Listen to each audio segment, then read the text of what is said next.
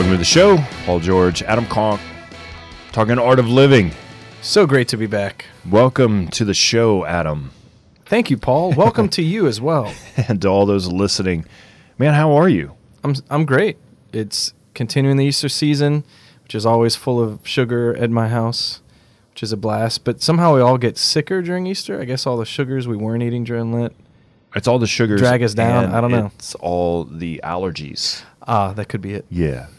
And, we still have Easter baskets at our house, like candy. Mm-hmm. Like kids just take their basket, leave it in their room, and just continue to eat candy slowly. Heck yeah. It's wonderful. How are you doing? So, I'm fine. Yeah, I mean, it's been crazy, Mm-hmm. You've been all over the place. Yeah. I have been. And, it's this time of year where, lots going on. May's a busy month, travel, stresses of life, So what I really want to know is, have you seen this, What did you say? That is so interesting. Are you for real, though? Yeah, I'm for real. So speaking of busy time, season of life, the ups and downs that we all face, Adam, have you seen the new Burger King ads that are out there? Actually, yes. Like, it's a take on the Happy Meal that, McDonald's does, and Burger King kind of flipped that on its head, and it's sort of like the Unhappy Meal campaign. Right. Basically, have you seen it? Yes. Yeah. I don't know what to think about it. On the one side, I think it's pretty neat. They're like, these are real meals. I think that's what they call them. Real meals. They call them real meals, and every meal has basically sort of like a name that describes... Someone can't repeat on air. like a feeling or an emotion right. To it, like an unhappy meal or... A blue meal, I think, is one. A real meal. Or, real meal. There's a couple we can't say on air. A couple you can't say on air, but they basically describe like real life feelings and emotions. Right. Because things aren't just happy all the time. Yeah, the good part of that is yeah. And that's true. But on the other side, having packaged offerings at a fast food restaurant with names that you can't repeat on air, I don't know how good that is, but... Well, we have this tradition in our house sometimes, playing around. So we have one cupboard that's like literally full of coffee mugs. I mean, we just collect coffee mugs, and then it's just like, before we know it, we have... And even when the handle breaks, you keep them. So many coffee mugs. Here's what I know about coffee mugs is you get attached to certain mugs, right? That's true.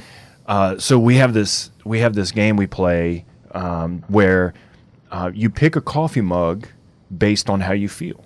Really? Yeah. How precious. And you're using that mug today. Using that mug like a mood today. ring.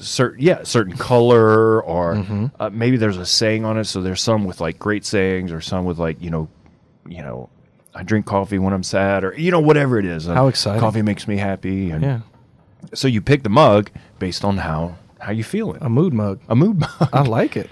So these Burger King meals are like mood meals, basically. Yeah. Like how you're feeling, kind of, you pick the meal. I just see myself in the drive-thru. How am I feeling today? You know what? I feel like that. I feel like that. Which the flip side is like, the reality is that like we're not always happy in a sense that we feel happy. We can feel fulfilled and peaceful internally, but it's impossible in life to like always be happy, because life is difficult. We go through suffering, up and downs, anxiety, stress, even depression, feelings of worry and pain. So at least there's meals now for you. Yeah, and the goal really isn't to be happy all the time, because that would be... there's nothing wrong with us when we feel dissatisfied or disappointed or disillusioned or depressed. That's where growth happens, right? Like when I have to ask myself, like, why am I in this funk, or why am I upset, or why? And then that conversation with the Lord and with ourselves can lead to me growing. If I was happy all the time, there'd be no problem to fix, right? Right. There's nothing to think about.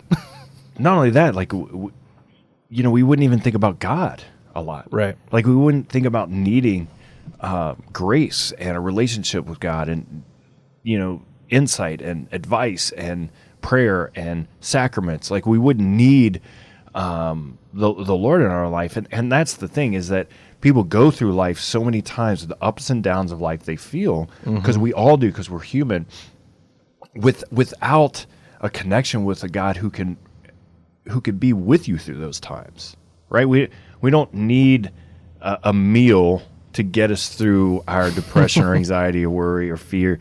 What we need is grace, and even when it's difficult, we have a God that just walks through it with us, right? Yeah.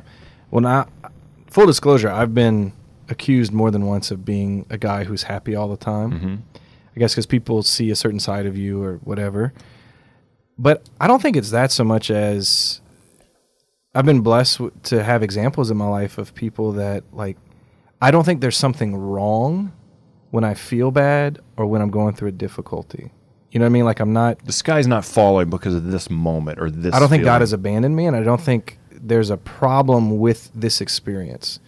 There's an opportunity with this experience that God is drawing me to something that I've learned by habit and mostly by example of others in my life who live this way, to look for that opportunity and to look what God is trying to do in this moment that's difficult.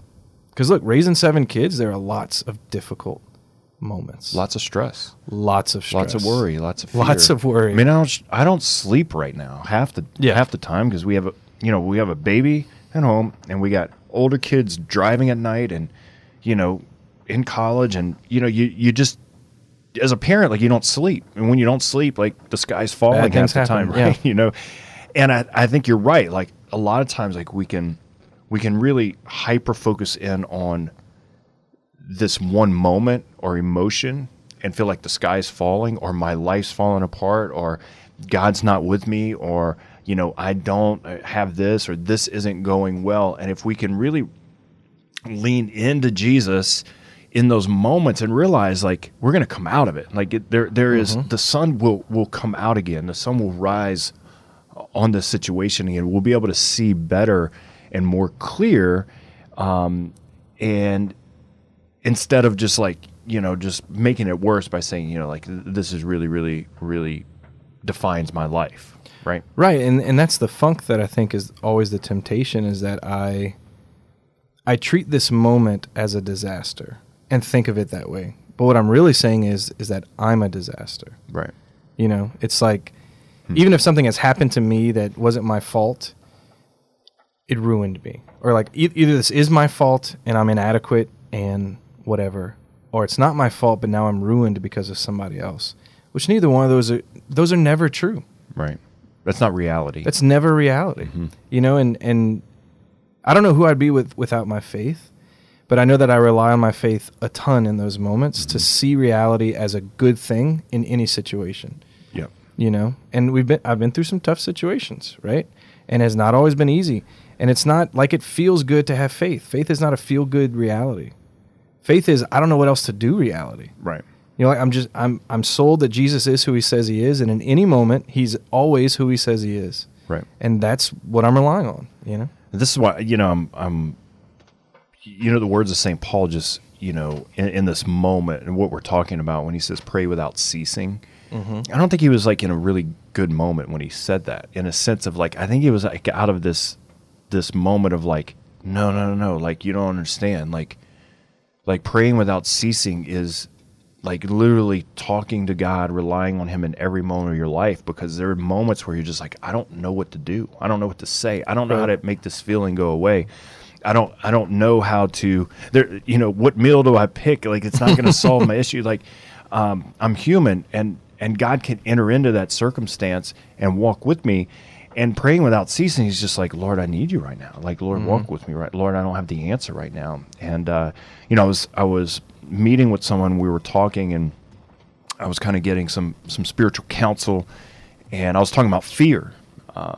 And, fears of what's ahead, fears of, in my life, we all have fears or things come up, fear is just the unknown, right? Right. And he said this, he said, turn your fear into questions. And when we turn our fear into questions and we aim them towards God, that's prayer. Like, what do you want me to do, Lord, in this moment? Lord, I don't know what's ahead, but how are you here with me? right? We turn our fears into questions. That turns into a conversation with God. And before we know it, we're kind of moving out of fear into trust, into faith, into hope, into gratitude. And then we're forgetting about all the things that are falling apart. Well, I love that image because you ever been with somebody in a conversation, but like they weren't there? You know what I mean? Like you talk to someone, but their mind is they're somewhere else. Yeah, and usually it's something they're worried about or fearful of or more interested in. But in my experience, it's been more that they're anxious about something and they're just kind of worried about that and not present. And that's exactly how we are with God in our fear and anxiety. Is like, full disclosure. People have said that about me before.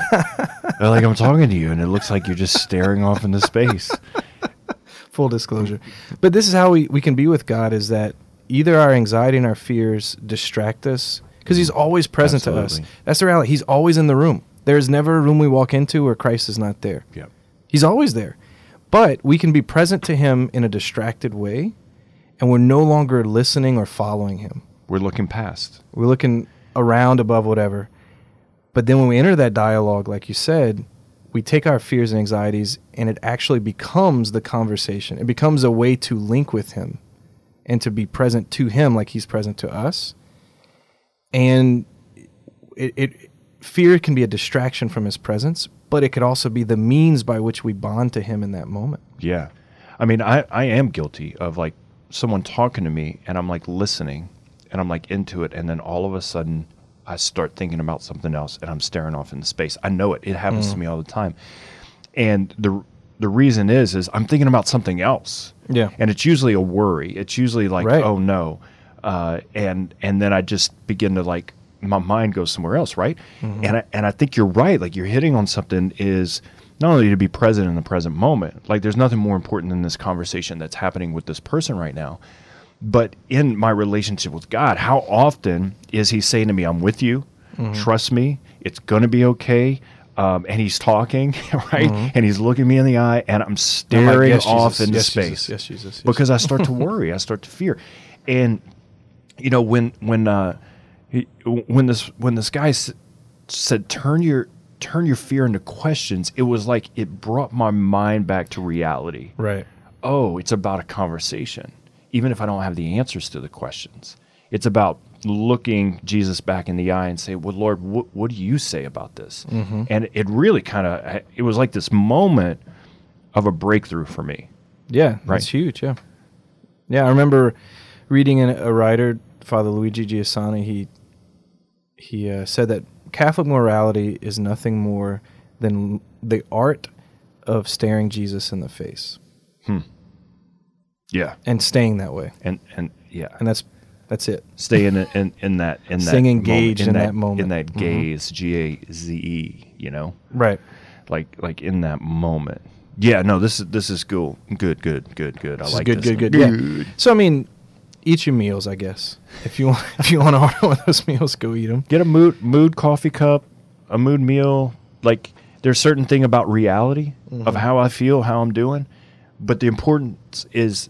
The reality is to make Jesus a part of that reality. Right?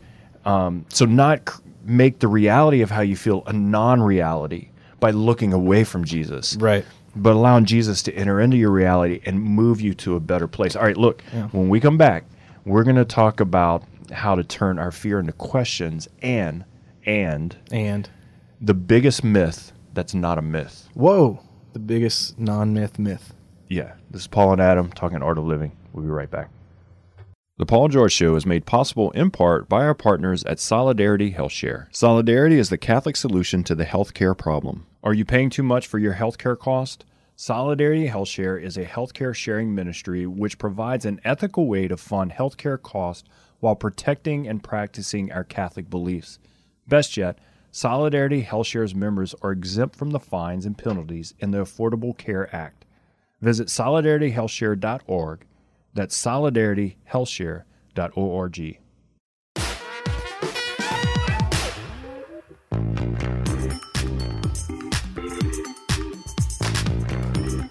Welcome back to the show. Paul and Adam talking Art of Living in this beautiful studio today. It is gorgeous and today. The reason weather's nice in the studio. Yeah. The reason I say that is because we're having torrential rain floods It's like Noah's Ark in Lafayette, Louisiana, right? Yeah.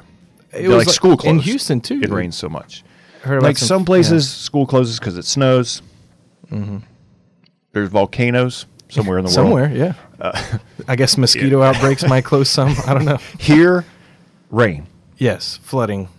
Yeah, rain. So the weather is beautiful in here, and I might just stay in here all day because it feels like the sun's out. It's our little Noah's Ark. Yeah, we're going to float away. We'll just do shows for life. But no one will hear us because of the flood. That's right. So we are in the Easter season. Yes. Okay, Happy so Easter. how long is the Easter season?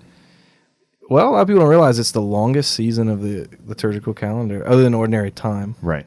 But it's 50 days, whereas Lent was 40. Mm-hmm. But Easter does not feel as long as Lent, obviously. No, because Easter's happy. Lent feels long. So Easter's 50 days, and then that leads into Pentecost. Pentecost. That's right. Upcoming.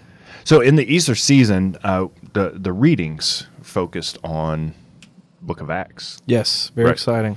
So the Book of Acts really grabs me. I mean, like, I don't know why we don't read it more. Mm-hmm. And I'm not even talking about even liturgically or as a church. I'm talking about even personally, like reading the Book of Acts. Even more, I find this, and you could correct me if I'm wrong, okay? In reading the Book of Acts, we're really challenged about what the early church looked like. Mm-hmm.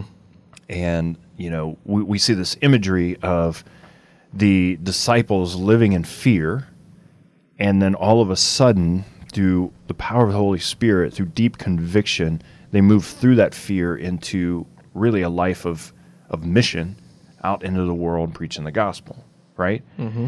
The ability to turn their fears into questions of the Lord saying, I'm with you, I'll be with you to the end of the age, that moving them forward into the streets.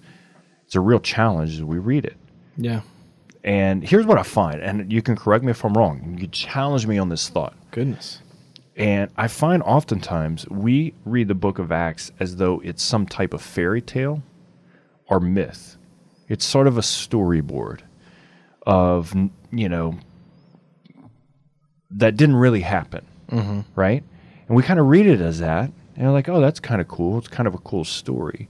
Instead of reading it as like, no, that was the actual reality, historical reality, the reality of the early church and how the church commissioned and moved and how the Spirit of God moved. We kind of read it as sort of a myth and fairy tale. Yeah. And we don't really live it today, the Book of Acts, in a lot of ways because of that. We almost read Acts like it's Revelation. Yeah. Like it has more of a figurative meaning Then a real one. than a real one. Right. Am I wrong? No, I think you're right.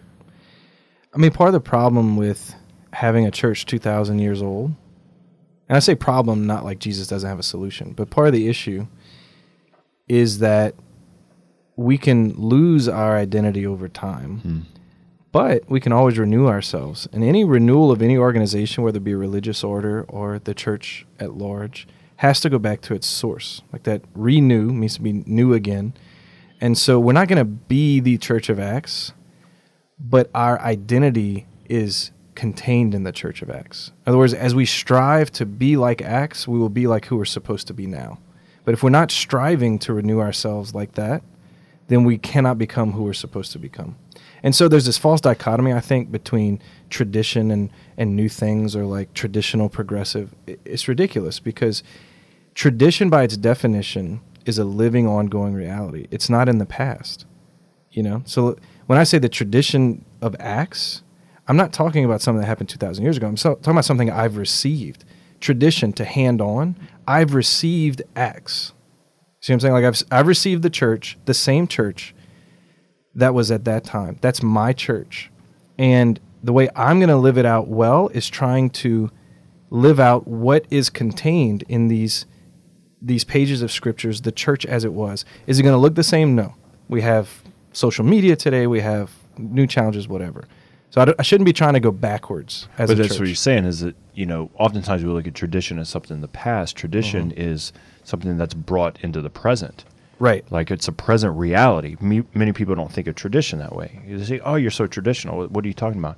Like tradition is bringing the past into present reality. And so when Jesus in the book of Acts is moving and the apostles are teaching and preaching, it's like that tradition needs to be a part of our tradition today in a present reality. Yeah, it might look differently, but I think oftentimes like people just kind of ignore Acts. Like, I don't really want to do that. Like, Right. that's scary for me. Like, I don't want to Right. go beyond my comfort zone. Like, I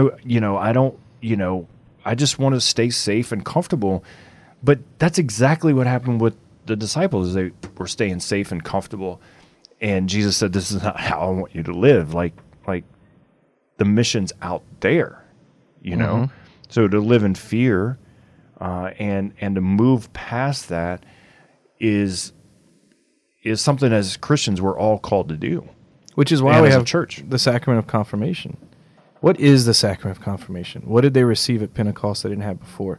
They already had the Holy Spirit in a certain way. I mean, in a real way. They already had Jesus in their life. Like, what happened to them, really, right? What happened was the Holy Spirit overwhelmed them, overcame their fears, overcame their discouragement, overcame their own ideas about how things should be through their prayers, because they prayed for the Holy Spirit, because Jesus told them to do that. And in their fear, in their whatever, they prayed that the promised Spirit would come. Their prayers were answered in an overwhelming way that overcame any block to the will of God in their life. And this is confirmation for us.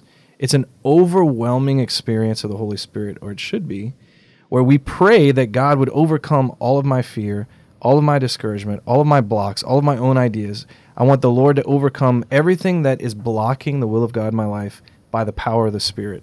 And if we live that way, then confirmation's a real reality for us. You know, like that sacrament can overcome, the Spirit can overwhelm my life through the sacrament of confirmation. And we have to say yes. Right? We have to say it. We have to pray for we it. receive the Holy Spirit at baptism, confirmation.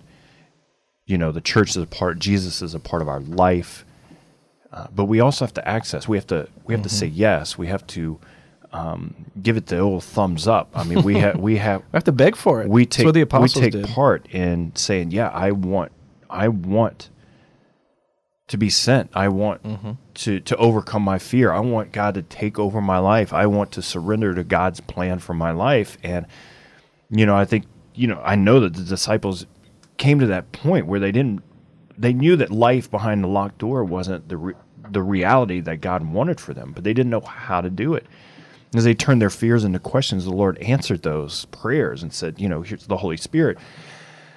And, you know, I want to go back to this because I think we read the book of Acts and we hear it and we're like, that's a nice story. That's a nice story. Like, I don't want to do that. Like, I don't want to live that boldly. I don't want to, you know, like, I don't, yeah. I mean, I think I don't even hear many teachers or preachers talking much about it. Yeah. And look, most of the writings of the New Testament is Acts on, right? The letters. Yeah, it's the majority of the New Testament. Most of the New Testament revelation is not the life of Jesus, actually. Right. I mean, that's the prize revelation is the Gospels, but most of it is how the early church lived. It's probably like that for a reason.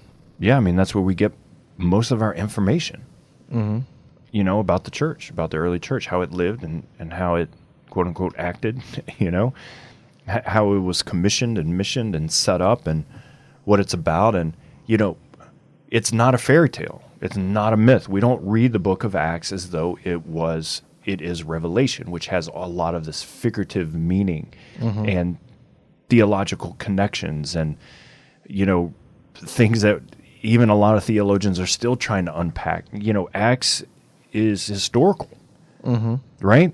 I mean, it is a book that we know and written, you know, with certain facts and real moments that commission the church to live away. And there's some sad stories of some of the disciples being martyred. You know, Stephen, the first deacon, who began to preach the word and was stoned to death.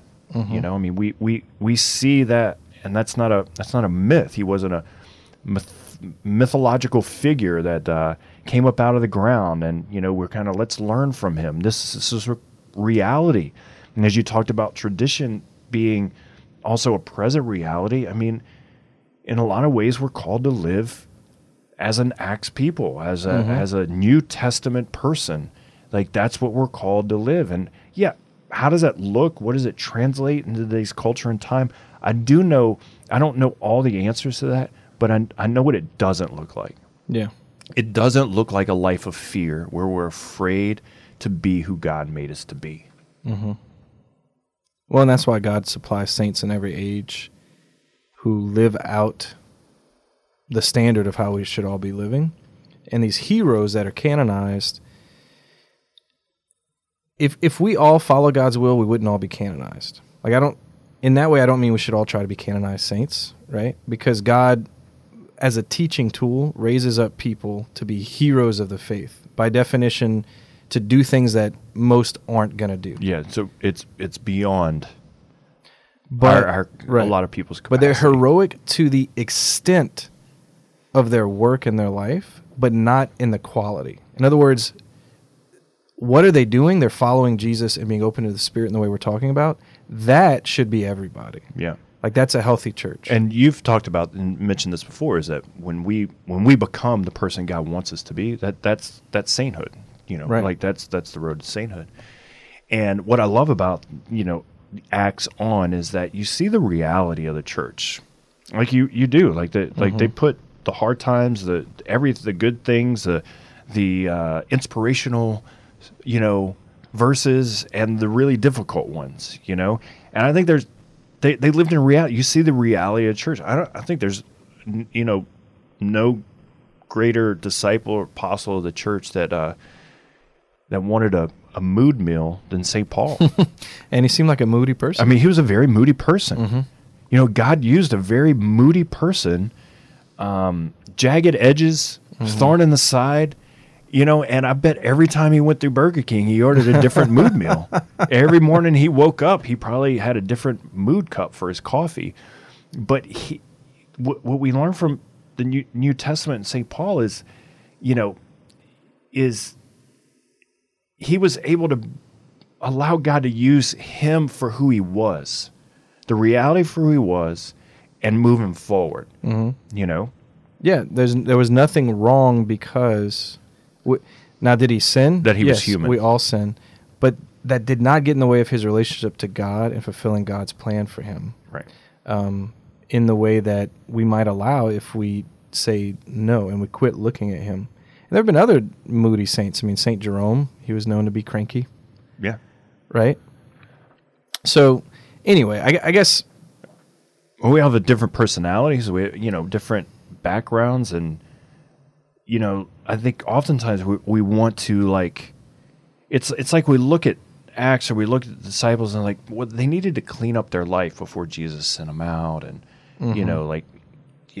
St. Paul, he's probably joking around about a thorn in his side or his moodiness. No, like, that's the reality. Like, and God can take us for who we are. He does. And he can mold us and make us into the saint, the disciple that he wants us to be. Like, we don't have to have all these excuses, or I have a past, or I'm sinful, or I'm broken, or I'm shameful, or I don't know what I'm doing. It's like, no, Jesus enters into that and moves us forward. And we're in this constant growth, yes, of holiness, of reconciliation and mercy and love and joy. But even in our toughest moments, God is still there in that mood, right? Right. And that's what St. Paul says, there's certain thorns in my side, like, that'll never leave. Like, they're always there. I mean, a sense of suffering and pain that he was able to identify and say, yet God's still in it. Well, because as he says, God's power is made perfect in our weaknesses. Mm-hmm. And so God leaves these thorns in our sides so that we not become too proud and we continue to depend on him. And the thing is, the greater our dependence, the stronger we are. The smaller we are, the bigger we are, And God is not interested in a bunch of really awesome, powerful people. You know what I'm saying? Like who can walk into any room and evangelize anybody and, like, you know what I mean, has all their stuff together. Like, that's not God's project. God's project is to bring us all into the kingdom that he's prepared for us for all eternity. And he privileges us part of that process is that we participate in bringing people into the kingdom. Like, we participate in that plan, but it's his plan. You know? Right. It's not our plan. No, absolutely. And so it doesn't depend on our having all our stuff together or always being bubbly and happy and cheerful and all these things. It depends on our fidelity to him and his plan. And anyway, so I often meet people that feel so discouraged because they're not a certain way, or they don't have a certain personality, or they whatever. And none of that gets in the way of the will of God. None of it. Sin does. Like, me saying no in a profound way gets in the way. And I could be a very happy, bubbly person that says no to Jesus constantly. Yep. I could be that. Yeah, and that's where we begin to stare off, as you were talking about. Like, we begin to look at what other people are doing or what their gifts and who they are. We compare ourselves. I was meeting with a young man the other day. He couldn't figure out what he wanted to do with his life. And what we begin to unpack is that he was so focused on what other people were doing, that they had plans and certain gifts, that he literally couldn't see past himself to think about what he wanted or what he could do, or the fact that the state of life that he was in was okay, right? Like, God can be in that moment where you don't know what's ahead, or you don't know what you're supposed to do, or you don't know the future.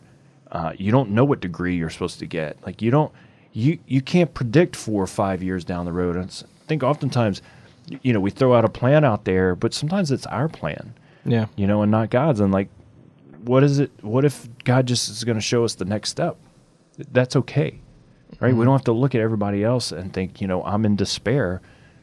God's with me, right? We don't have to live in that. Yeah, and it takes a lot of faith. Right? And that's where we turn our fears into questions and have a conversation with God, because I think if we all admit we all have fears, we all have worries, and it all comes back to this fear in us of not knowing what's ahead or what's going to happen. But here's the reality. If you think about all the things in your life, there's nothing you can predict, right? Other than the fact that one day you're going to die. So do we just live in fear our whole life? Like, at what point are we able to just completely rely on Jesus and say, I'm just putting my total trust in you? It's very difficult. I don't know how to do it, but you're in charge. Yeah. That was the shift with the disciples, I think. Yeah, and they didn't stop being themselves. If you look at Acts, Peter kept doing Peter-type things. So if you remember Peter with Jesus, sometimes he said the wrong thing, right? Sometimes he told Jesus how he should do things, like, God forbid, Lord, and he argued with Jesus. And then you see him arguing with St. Paul, like they're Right. arguing over how to do things. Right. His personality was there. But what did change is that Peter was able to not let those qualities he had get in the way. So I'm thinking of the story of Cornelius, right? You have this Gentile person, and they were debating, like, do we bring in Gentiles? Do they have to become Jews first? Like, all these things, right? And Peter was on the wrong side, and Paul called him out, right? But anyway, so Peter has this dream about Cornelius ahead of time where in other words, the Spirit overcame Peter's shortcomings, but didn't take them away. Absolutely. And that's the thing. If we live as confirmed people, as people of Pentecost, as people of Acts, we're the same people. We don't have different personalities, different faults, failures, shortcomings, whatever, but we let God overwhelm them to accomplish his will anyway. And that gives glory to God. God gets way more glory from overwhelming a weak person to do his will than a strong, awesome, amazing person doing his will. Right? Preach.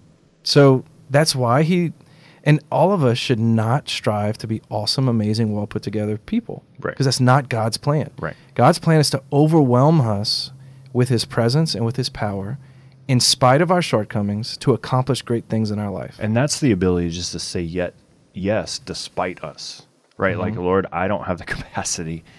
I know, like, in my humanness, but I'm just going to say yes. Like, you do it. Like, I'm going to follow you here.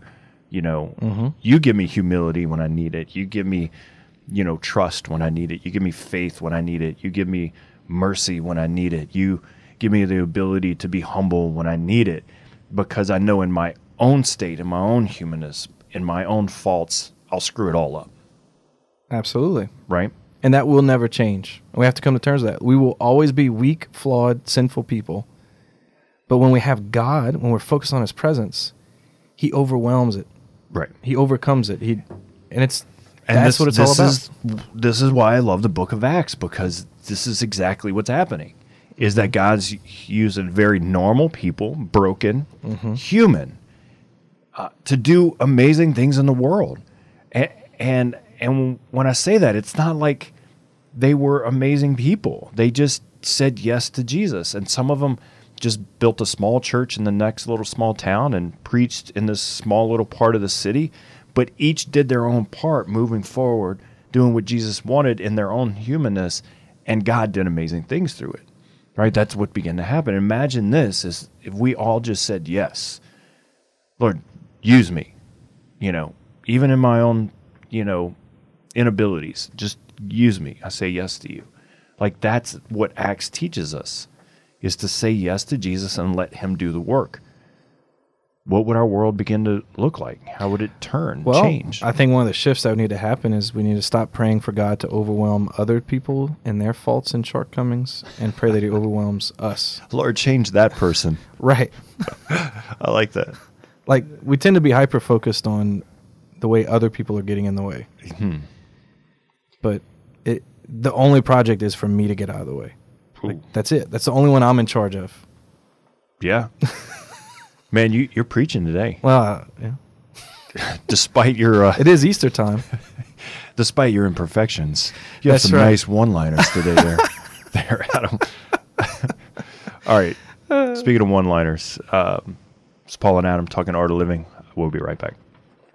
The Paul George Show is made possible in part by our partners at Solidarity HealthShare. Solidarity is the Catholic solution to the healthcare problem. Are you paying too much for your healthcare cost? Solidarity HealthShare is a healthcare sharing ministry which provides an ethical way to fund healthcare costs while protecting and practicing our Catholic beliefs. Best yet, Solidarity HealthShare's members are exempt from the fines and penalties in the Affordable Care Act. Visit solidarityhealthshare.org. That's solidarityhealthshare.org.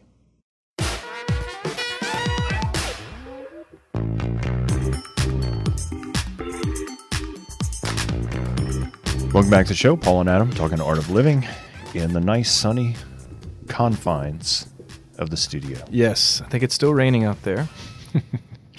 Like when we talk rain, like people who aren't here, like in Louisiana, we could get 4, 5, 6, 7, 8, 9, 10 inches of rain, like in one of these downpours. And it's not fun. Yeah. See, I don't know the inch measurement. I know the ditch measurement, like how full the ditches are. And then if it gets onto the road, like, whoa. We're in road territory today. Yeah, we're like, whoa. Whoa. That's bad. Schools are closed, Yeah, like all of them. Right. Mm-hmm. So we have the lights on in here. Yep, sun shining. It's warm. It's nice. It's great. It's fantastic. It's wonderful. It's good. It's good. Dude, speaking of fears, man, do you have give me like a practical fear, like a superficial fear in a sense of like something you're just afraid of, like, spiders, and then like a emotional fear. Oh gosh. Okay. Well, I think coming home to a burning house. Okay, you got me there. Especially for like if I've been away for a while, I have had those thoughts of like, what if we drive home and our house is just charred? Right. Okay. So that's one that comes up. Okay. I like that. Okay. And I don't like it, but I mean, I get it. And then last year, in fact, I did some soul searching about the fear question, and I realized I'm afraid to let people down, and that like I tend to have a million plates spinning at once, so I'm afraid that like one plate would fall because I wasn't giving it enough attention, and then everyone involved disappoint people or negatively impact. Yeah. I'm afraid of not giving enough attention to a plate. Yeah. What about you? Well, I'm semi-afraid of heights. Which is funny. Snakes. So snakes on a plane would be really... that would be the worst. Were really bad for me. Like, that would be like... I'd rather die. And so yeah, those... and fear of... emotion, like fear of the unknown for me kind of, so I'm more of a, thinker, a little bit melancholic, a little bit like, I ponder a lot. So I can... What kind of unknown? I can outthink reality in a sense of like, think too far into the future. And when we do that, like there's certain things about setting goals and objectives and like dreaming and visioning. And then there's a certain point of like, you know, worrying about the future and what's going to happen. And, you know, I can get trapped into that, you know, and that can, you know, make me, you know, spin into fear basically. And to be able to just turn that fear into questions and prayer, like that's where really the only consolation that we find in desolation is the relationship with Jesus. Yeah. So, all right. So we're going to do a 6-pack of Acts questions. Six packs. Six packs. Question. Beautifully introduced. That Paul. was horrible. I love it. Yeah, I try. I try to be punny, Try to be punny. but you're much better at being punny than I am. Well, it's not for everyone. All right, first question. All right, question number 1 on Acts. So, as you read through the book of Acts, like, you know, going to Mass and whatever else, where do you feel the most inadequate? Like, oh, I am not like these people, but like in a motivating way. Like, I want to become more like this. What characteristic do you see in yourself that you want to really get that you see in that early church? I think for me, you know, what initially comes to mind and the passage that comes out is the boldness to speak God's word to people and not be afraid of how it sits, what they think, or, you know, are the result. To let God do what he wants to do. And the scripture that comes to mind is when Peter and Paul are walking together and there's a crippled person who asks them for money. And Peter says, "Silver and gold have I none, rise and walk." That gets me. That just gets me because I think to myself, would I be bold enough to just look at someone and in faith just be bold enough to speak a word like that and not worry if it would actually happen? Have you ever or what tried they it? would think? I've thought about it. I'm a big fat baby, so I like that's one of the fears that I got to work on, a spiritual fear, to be able to like really rely on Jesus and what to say to people in that moment. So, Well, you have said, like, get up out of your funk in life and walk. Like, you've called people. I have called people Up to- forward, but yeah. you know, oftentimes it's easier to speak a word like that in a big crowd or on a stage than it is one-on-one, right? Mm-hmm. Because there's a lot more that could go wrong, or vulnerability, you know. So you can say, if anybody's out there, you're dealing with fear, move through it. Then to walk up to somebody and be like, you're dealing with this right now. God says this, like that. That's crazy. And for Peter and Paul, when that happened, that scripture gets to me. All right, so question number 2. All right, question number 2. So Paul writes all these letters back to these churches that he founded, and a lot of them just have chaos and problems and stuff, right? Yeah. So this kind of resonates with the work you do, helping to deal with the chaos and the problems in the church. He was the original consultant. Yeah, he was the original consultant.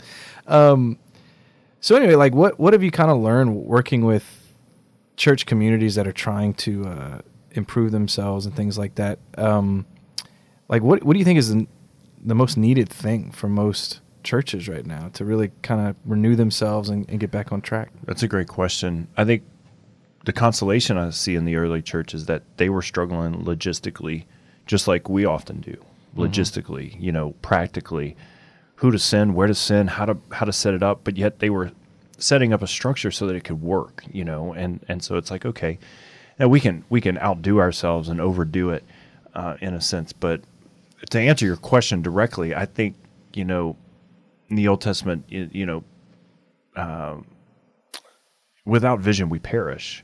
I think oftentimes we don't have a clear vision of where we're going, and everyone's not on board with going there as a leader, as a church staff, as a community, and so we just kind of do a bunch of things mediocre instead of really knowing what we're about and moving forward in that direction.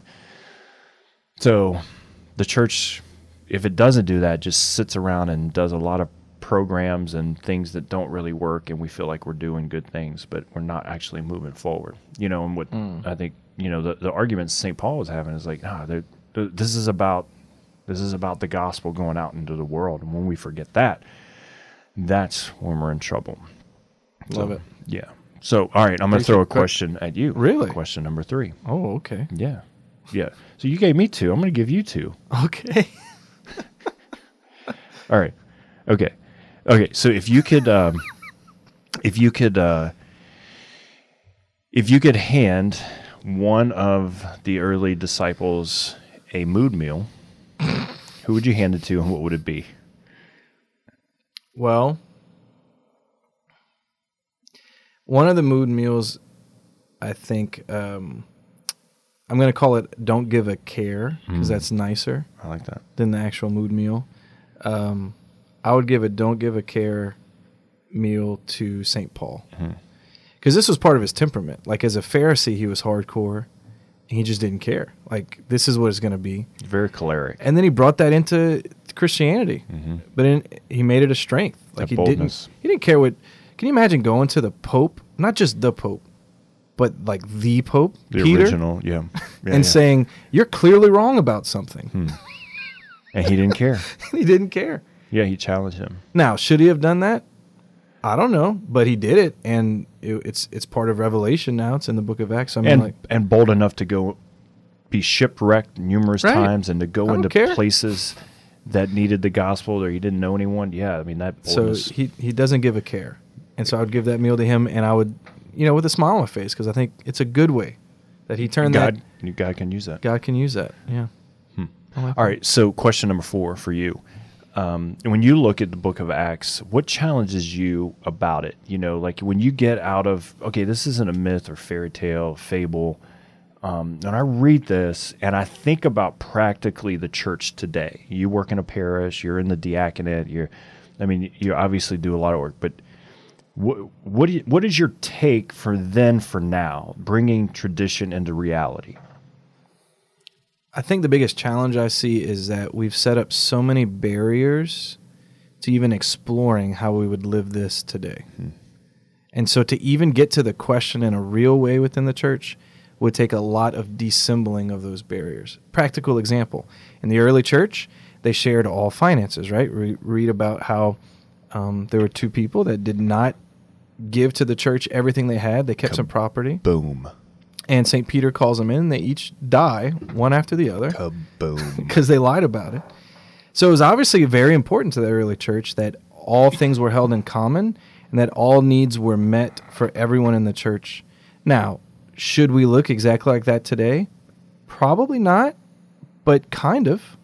Like what? The thing is, we're not even set up to even explore that.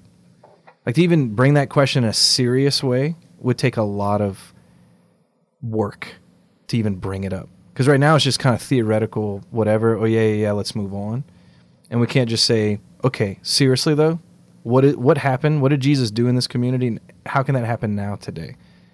So that's kind of the challenges I see is we have a lot of work to do to break down the barriers we've set up to renew ourselves as a church. And we all want renewal. I mean, what serious Catholic do you know right now that doesn't say, I'd love to see a renewed church, Yeah. We all want it. So what's the problem then? There are barriers in the way. Yeah, there are a lot of barriers. We've almost become overstructured to the point where we can't make really good decisions to change our direction or pace or vision, Right. And that's what we have to get back to in a lot of ways. I have to get back to. All right, question number 4. 5. Cinco. Cinco. Questiono. So there are several people that get killed for preaching the gospel in Acts. Yeah. It happens. Or imprisoned. Mm-hmm. Or many number of bad things. So my question is, have you met someone in your travels and work in the church or whatever who has experienced that type of persecution? And what was it like kind of talking to them about it? Have you ever met anyone imprisoned or I thought you were going to persecuted? say, have I ever met anyone who's died for their faith? Well, you could meet them before they die. Right? They say that, I don't know how true. I mean, I think there's a lot of credibility to this, that there's more Christian martyrs today than there ever have been at any time. I mean, you see like large numbers of people dying in churches and, in explosions and really hate. And like, it's just crazy. And we have access to that. We see it a lot more instead of getting word about it years later, that someone died for their faith, I don't think we understand that persecution here. We're not as motivated because we have such freedom, religious freedom. But I do know people who have risked their lives to go to places that are really dangerous to preach the gospel. And I have a friend who is a religious priest who has spent long amounts of time in China in the underground. And if he gets caught, he's in prison, maybe for life. And he shared stories with me. He's got to go undercover. He obviously can't dress as a priest. He shaves. He looks like a normal business person. And then underground, like he's saying mass, preaching the gospel, bringing Bibles. To me, like, I don't know if I'd sleep at night. Like, I would constantly be living in worry and fear. And maybe because I have a lot more to worry about with family and whatnot. But his boldness, like, hands down, like, he doesn't even think twice about crossing the border. Like, he doesn't think twice about going there. Like, he is so convicted to bring the gospel to China that he doesn't care the results. And here's the thing about being a witness of Jesus is that we can't care about the results. Because if we care about the results, we won't do it. So if we care about dying or being picked on or even ostracized or whatever the case may be, whatever you could think about, if we think about the result, we won't do what Jesus is asking. And he doesn't. And I, hands down, appreciate his boldness. Wow. Yeah. Pretty neat. Let's get him on the show if we can. See if we can get him here. He doesn't have a phone. Huh. Yeah. Like, this is like how incognito. Well, how'd you meet him? I've been knowing him for a long time. Yeah. He has an email. I can find him. Nice. Yeah.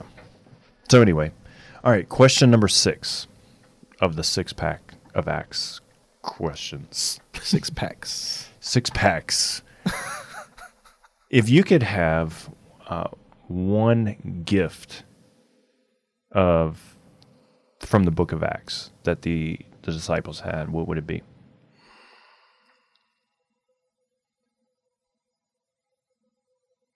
That's a tough one. Yeah. I would say it'd be pretty neat to have the gift of healing to accompany the preaching. The way they did it. Yeah, it's yeah. like, I'm going to go preach the gospel, and just so you know that this is real, this is legit, I'm going to heal this guy right here. So that'd be pretty neat, especially kind of considering today's culture, Yeah. to be able to walk into Walmart, start preaching the gospel, and everybody be like, what are you doing? who wants a mood meal? I'd say, well, look, you, person with a broken arm, no longer broken. Boom. So y'all remember that as you go about your day. Goodbye. That's good. I'd like healing. Yeah. Can I add a 6.5? Yeah. What would you pick? I would pick the gift of discernment. And I read the book of Acts. There's a lot of things. Like I like, the healing, the preaching, the teaching. Those are all gifts. But the ability to discern, like, Lord, where do you want us to go? Where do you want us to set up a church? Where do you want so-and-so to go and preach 2 by 2? Like, what town? Like, how they discerned and prayed. How do you want us to set up? How do you want us to structure? How do you want us to fight this out so we get the good out of it? And I just would love to be a part of, like, the early discernment, and learning the art of discerning and bring that tradition into reality today. And so discernment's a gift. It's something we practice, just like every gift, but it is a unique gift to be able to discern and hear God, and what He's saying. Well, and again, a lot of our structures don't support that currently. They don't discern. So we need to. A lot of the church doesn't discern. They just make a decision or a business. This is what a business would do, or this is a good structure or a policy. But how often do you meet people and church that discern what God wants, right? Because they're afraid. They don't know how. And God might say something that they don't agree with. Because that's been known to happen. That's been known to happen. And so then we might have to do what God says instead of what we want, right? And I think at the end of the day, the gift of discernment is, I just want to do what God wants. Because that's where we're ultimately going to find the greatest end in mind for ourselves. you know. So, turn our mood into dancing. Sounds like we need to get our acts together. We do need to get our acts together. And I think the mood meal that we're going to do today is I don't know. I think it's the boldness meal. Like The bold meal. The bold meal. You know, the book of Acts is about the bold meal, you know. The bold meal. So it's got kick to it. It's spicy. It does. So anyway, great show, man. Great conversation. Thanks to all you guys who are listening. You can find it on the podcast on iTunes, Google Play, SoundCloud. Share it. You could support the show, discovertheartofliving.com, and keep us going in the work that we're doing. You can check out the website. Check out all the stuff we're doing for married folk and preaching and teaching and mentoring, consulting. So, yeah, man. So, great show. Thanks to Solidarity for all their support and all our sponsors here at KLFT Radio. Talk to you guys next week. God bless.